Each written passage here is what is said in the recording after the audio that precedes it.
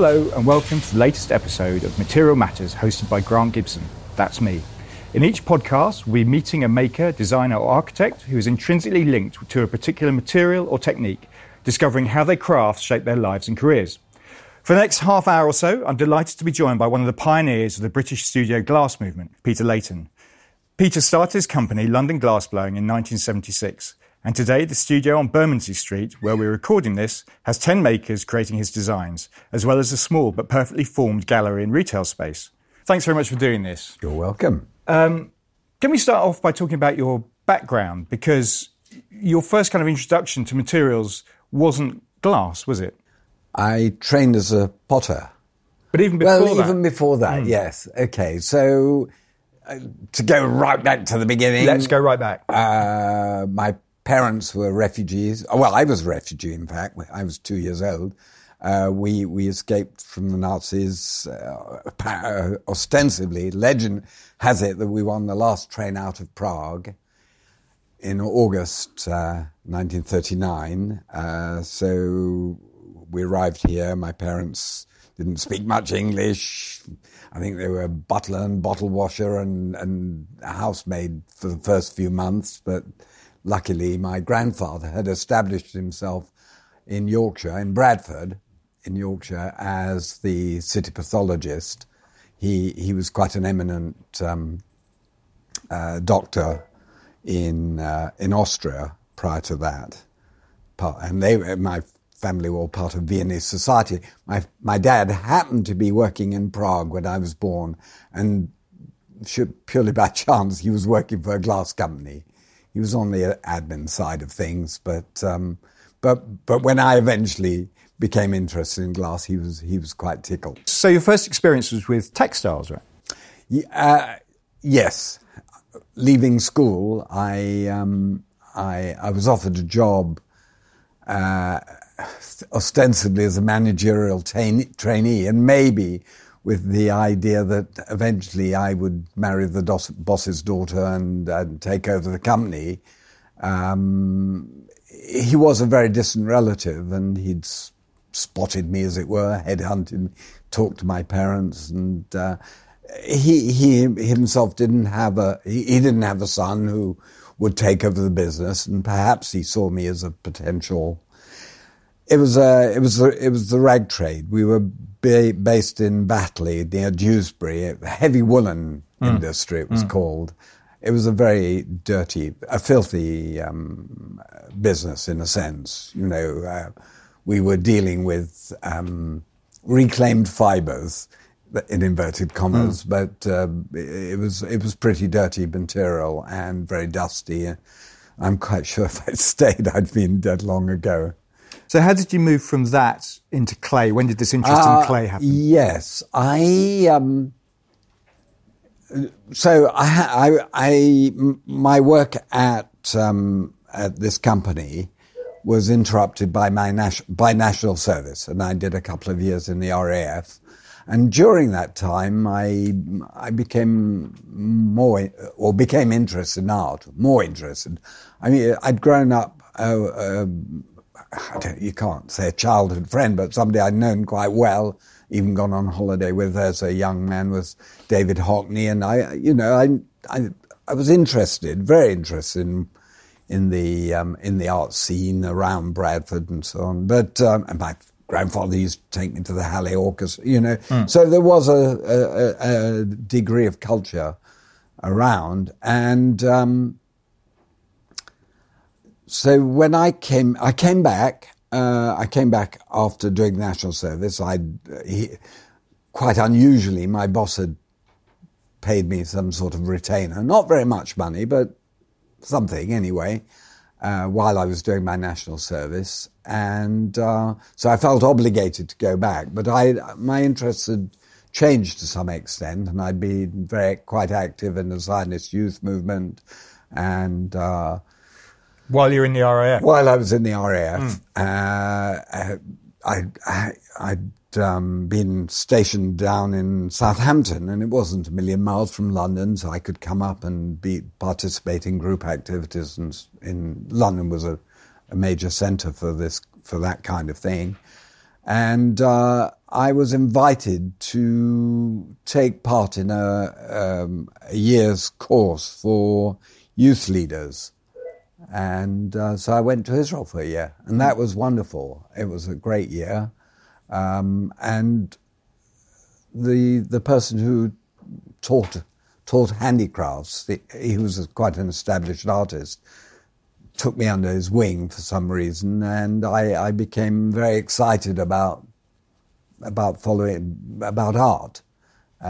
So much so that I used to go out and give English lessons to pay for me to do drawing classes at the Bezalel School of Art, the main school of art in Israel, which happened to be based in Jerusalem, where we were for a period. And when I came back, I decided alongside my youth activities, again, it was a commitment that I'd made, following this year's training.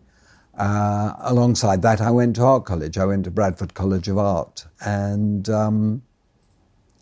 that was a very enjoyable experience. Why clay? What was it about clay that you enjoyed? So initially, I did a general course, as it were. What would today be called? It was pre-foundation, but you did a bit of everything, and I gravitated from 2D, from painting and printmaking to 3D.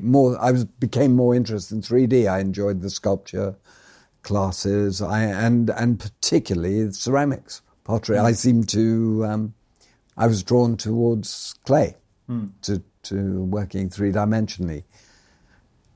Perhaps it was something to do with the speed of the process.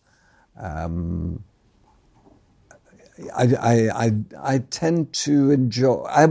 having said that, now I'm jumping forward about 50 or 60 or 70 years. Now I tend to try to use the glass in quite painterly ways. But at that time, I was very drawn towards three-dimensional work. I mean, you ended up going to the Central School of Art and Design, as it was known then, Central St Martin's, as it's known now, where you kind of rubbed up against the likes of Ian Old, Ruth Dickinson, Gordon Baldwin. What was that like? Oh, that was fantastic. Yes, I went to Central to specialise in ceramics, clay, pottery. Those were golden years in a way at the Central. So there were 2 or 3 main ceramics departments in the country at that time, and the Central was one of them. Our head of department was a man called Gilbert Harding Green, and he'd been an acolyte of Dora Billington. So these are pioneers of the studio pottery movement. The Royal College was another important department, but that was more, how can I put it, that was more, it was more interested in the industry. It was training people for industry, rather. And then there was Camberwell. And Camberwell and the Central vied with one another at that time. And was your notion at that point to become a studio potter? Was that what you wanted to do? Yes, it was. Yes, clay is a great medium. I love it still. I mean, the idea of getting your hands into clay, there's nothing better in many ways. Glass has some additional attributes, and the thing about glass is that it's so immediate by comparison. Clay, making pots, wonderful activity, but it can take forever. You make your thing, you dry it, you fire it, you bisque fire it, then you maybe glaze it or continue, and then you fire it again, and it can all take months, but some potters only have one firing a year, or 2 or 3, or once a month. But the way we work, it's almost like you're having a firing each day, and that is so exciting. I mean, the most exciting bit of the whole process is getting the piece out of the kiln or out of the annealing oven, and seeing what you've ended up with. So it's speed that's important in other words? Because potters often talk about the kind of, it's this notion of having their fingers in the material, and obviously hot glass, you're definitely not doing that. No, you're not actually touching it, but you're getting pretty close. Yes, it's like once removed because you're using tools or a paper pad between you and the hot glass. No, it is absolutely about getting your fingers in the clay.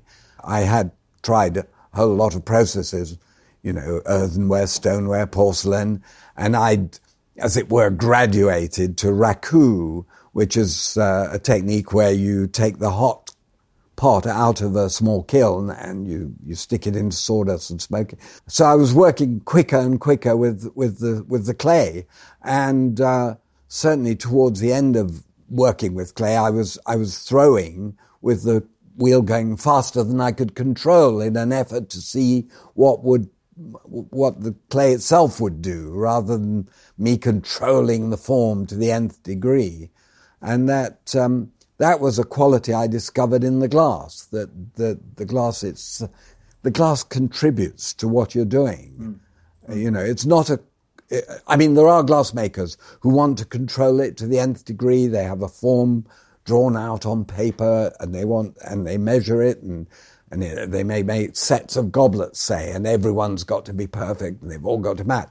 If I were making a set of goblets, I would want them all to be different, so that people around the table argue about which is the nicest and which one they'd like to have, or which one they'd like to be using, or they pass them around so you get a feel for... Can we talk about the transition then from one material to the other, from clay to glass? How and where did that happen? Yes. I can talk about that.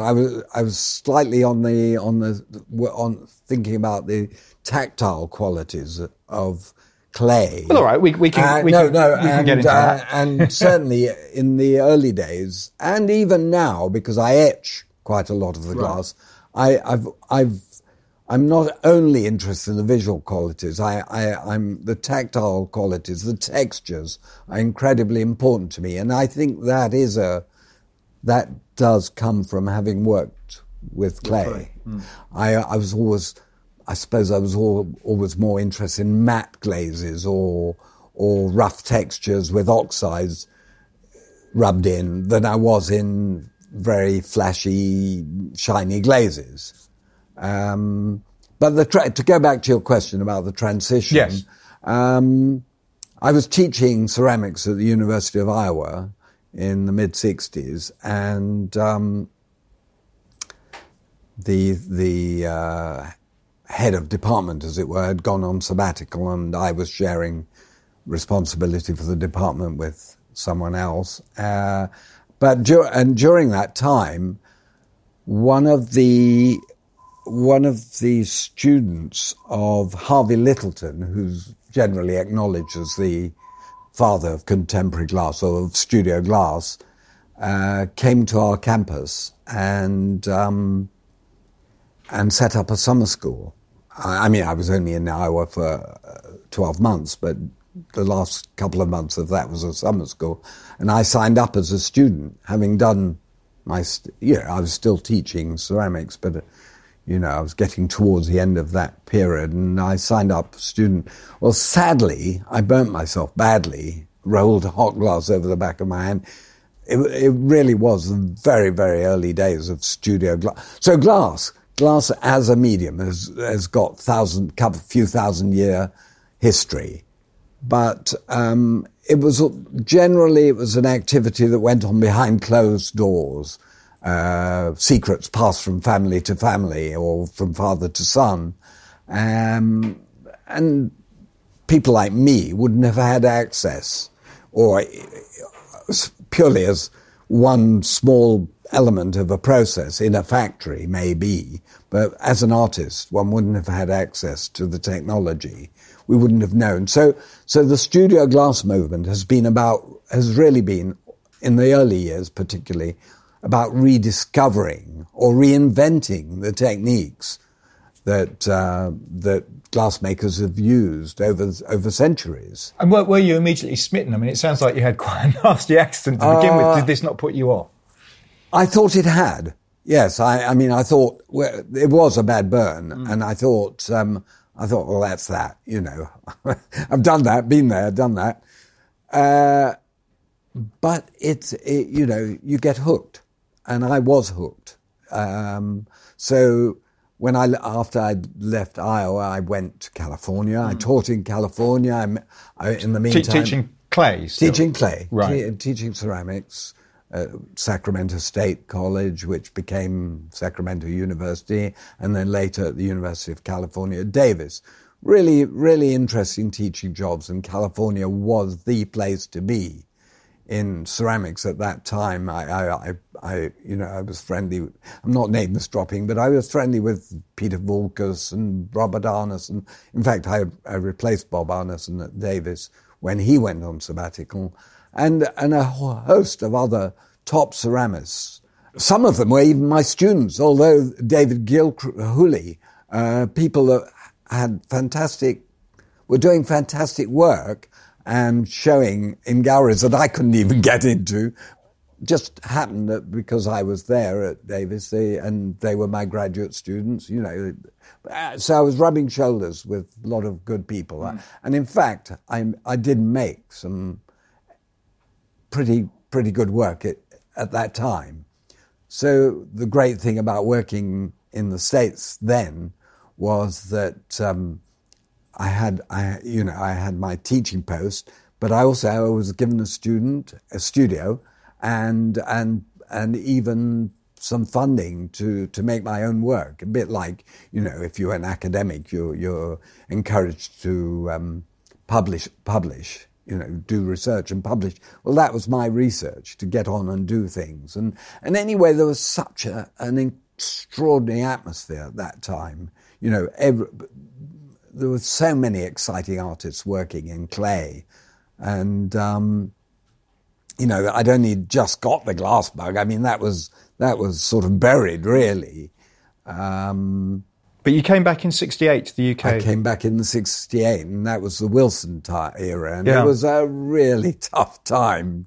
You know, it was such a shock to the system. As I said, I'd been fated almost in the States. I'd had important shows at the Art Institute of Chicago with Viola Frey, in San Francisco with Mel Ramos, who was quite a well-known pop artist of the time. David Hockney was around. I'd known him as when I was growing up. I met Eduardo Palozzi in California. There was a lot of toing and froing, and you know, Warhol was busy where he was, and I'd even been to New York and been to his place. So when you came back to the UK, different scene, I guess. Yeah, absolutely. Like coming down from... I don't take drugs, never have, but I imagine like coming down from a high. You know, it was just tough. And I did a lot of teaching, and it was all part-time in different places. And one of the places was Stoke-on-Trent. So I'd commute up there, stay overnight, do a couple of days, and come back to London. I was London-based.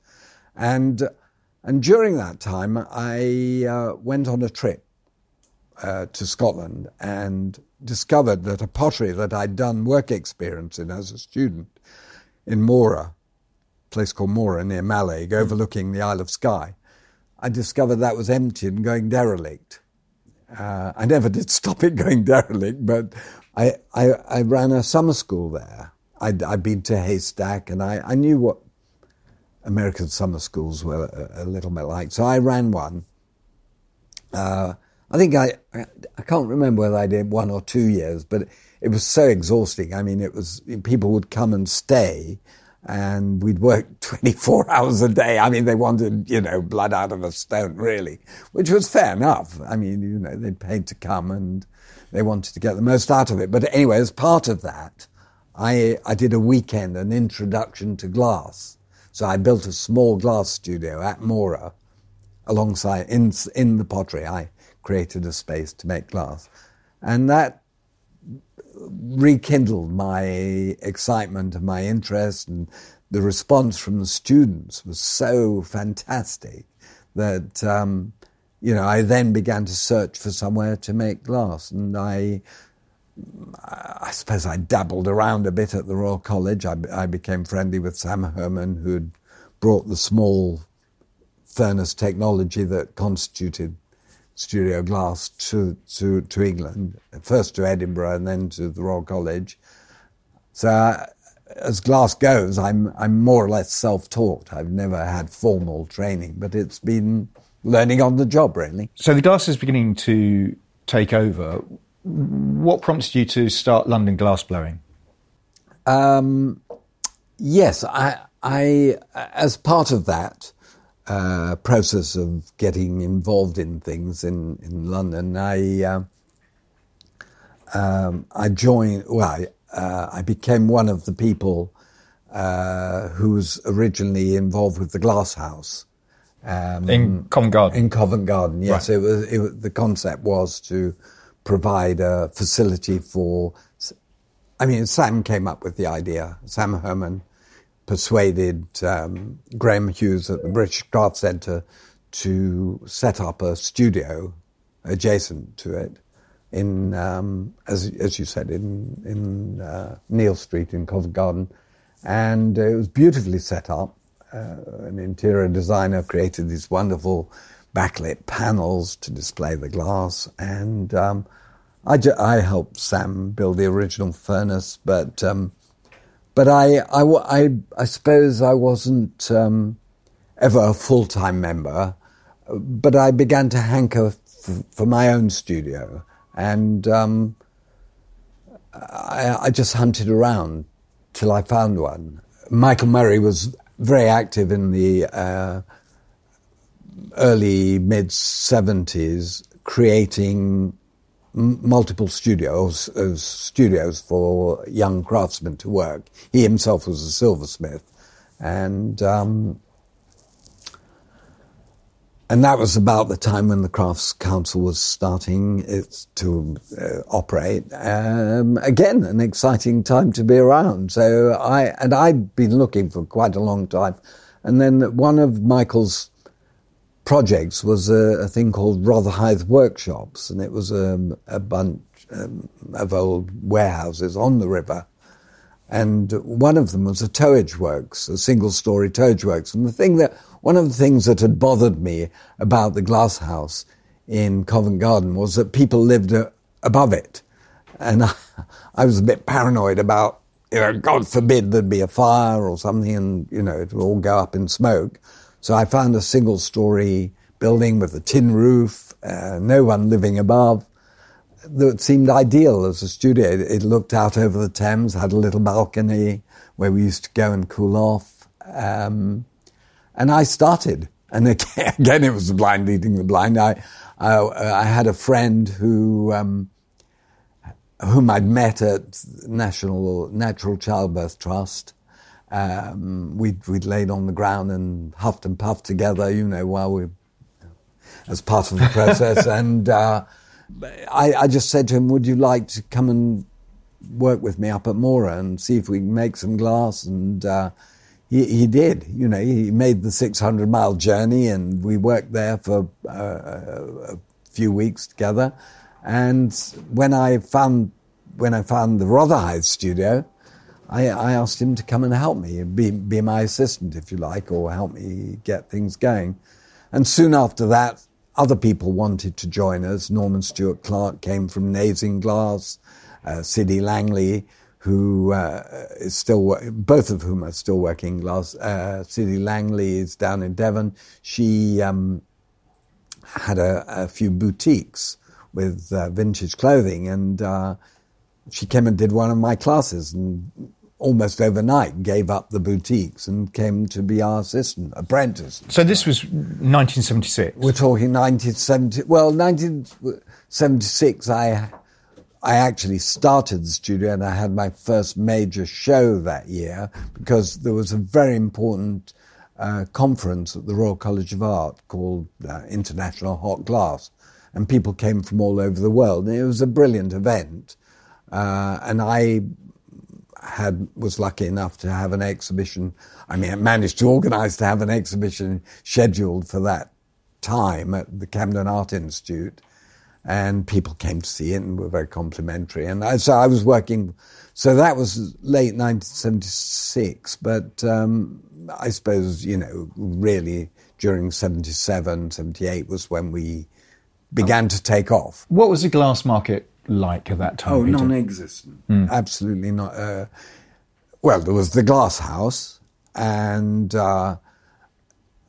most of the craft galleries, the decent craft galleries that existed, were only really interested in ceramics, and possibly jewellery, I suppose. The kind of response you'd get as you were hawking your wares was, you need special lighting. Like the backlighting at the Glass House, you need special lighting for glass, to display glass. And we don't have it, and our customers don't have it, so no thanks. And how has that changed now? However, has it changed? However, my solution to that was that I looked for a type of glass that didn't need special lighting. And I came up with the idea that iridizing was the answer, which was producing work slightly in the vein of Tiffany. And that was its downfall. I mean, that was the problem with iridizing. It had that Art Nouveau connotation or connection. So it wasn't cutting edge in any way. But London Glassblowing made its name on the back of it because it was so beautiful visually, and B, so tactile. It was so the iridized work has such a beautiful surface, and it doesn't finger mark, the way normal glass does, shiny glass does.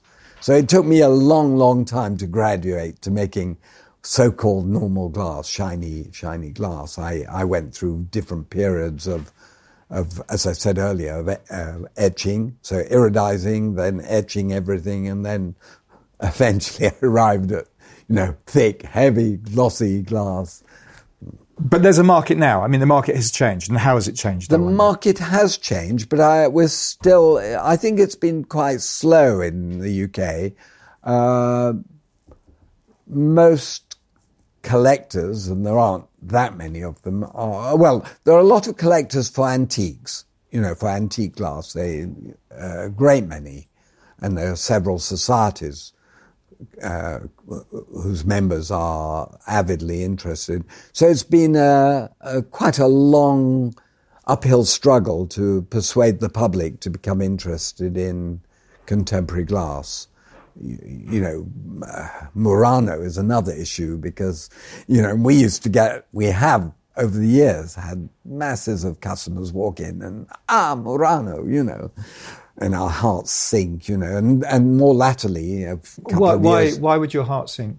Well, no, this is better. No, I'm kidding. It's just a superficial comparison. We're trying to do what we do, and of course it's the same material, and there are connections, and anyway, techniques are pretty much the same in many ways. But we, as artists working here, and there are, say, 10 of us working makers, we're all striving to find our separate directions, and of course there's lots of overlap, and we influence one another and help one another and critique one another. Can we talk a bit about the setup of London Glassblowing and how that developed? Because it's quite unique, isn't it? You have 10 makers, directly below us as we speak now. How did that setup start, and what's the thinking behind it? It was always my firm intention that whoever worked with me would make their own glass. They didn't simply work for me. They worked alongside me or with me, helped me with my work where it was required. And in the early days, I was making a lot of it myself, and people were assisting me. More latterly, I'm approaching 82, and we're working bigger and thicker and heavier. I have a lot of help. I don't necessarily handle the blowing iron myself, but it's very much my work, and it wouldn't happen without me. So the principle is that the guys help me with whoever's working. I say guys, but not necessarily men.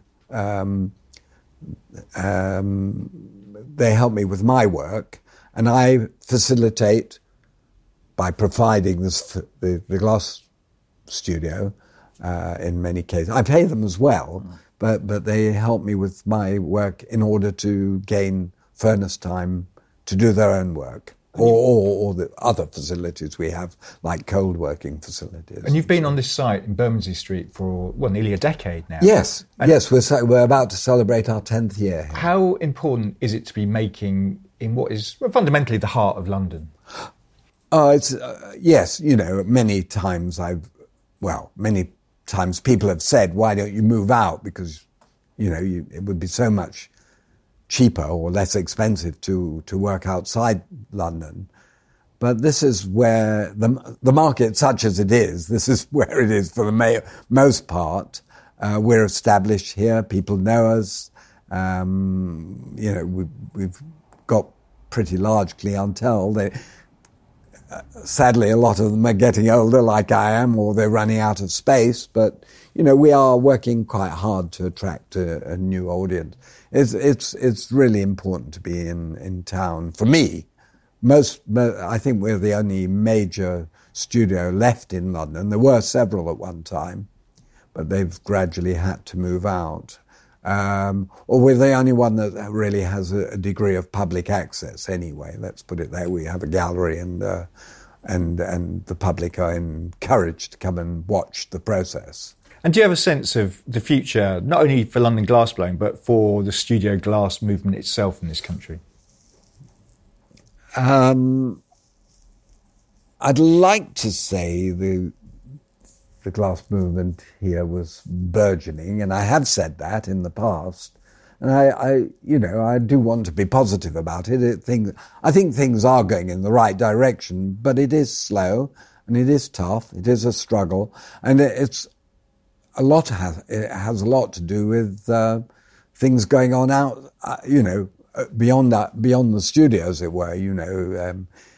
Various recessions, Brexit, call it what you will. Who knows what influences the public, when they think, we get untold numbers of people who tell us how wonderful the work is, their jaws drop when they walk in. It's like in Aladdin's cave. It's full of treasures.